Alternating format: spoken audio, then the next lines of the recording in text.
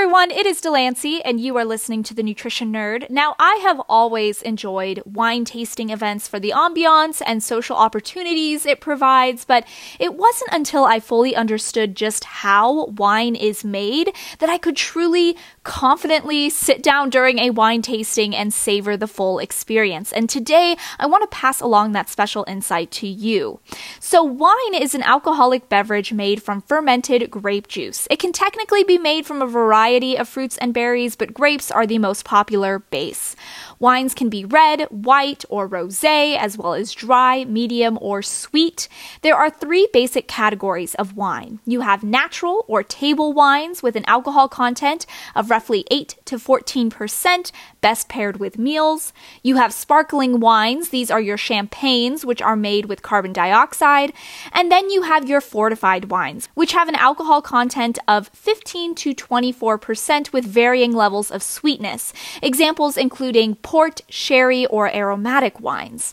Now, running a vineyard is a very serious, coveted profession. The quality and quantity of a location's grapes depend heavily on geographical, geological, and climatic conditions. In fact, the term viniculture was coined to refer to the science and art of growing grapes for wine. Now, vineyard crops are generally harvested in the autumn when grapes contain the optimal balance of sugar and acidity. However, exact picking times and vinification processes will vary based off of the type of wine you're looking to produce. With red wine, for example, the grapes are crushed and destemmed immediately after picking. The yeasts present on the skins come into contact with the grape sugars and fermentation begins naturally. During fermentation, these sugars are converted by yeast to ethyl alcohol and carbon dioxide. The alcohol extracts color from the skins of the grapes, and so the longer the grapes sit, that deeper the reddish hue. Traditional maturation of a red wine can take as long as 2 years, with even more aging taking place after bottling. So the next time you try a flight of red wines at your local vineyard, take a second to pause and truly appreciate the incredible journey that wine took to get there. It'll make your experience that much more enjoyable, trust me.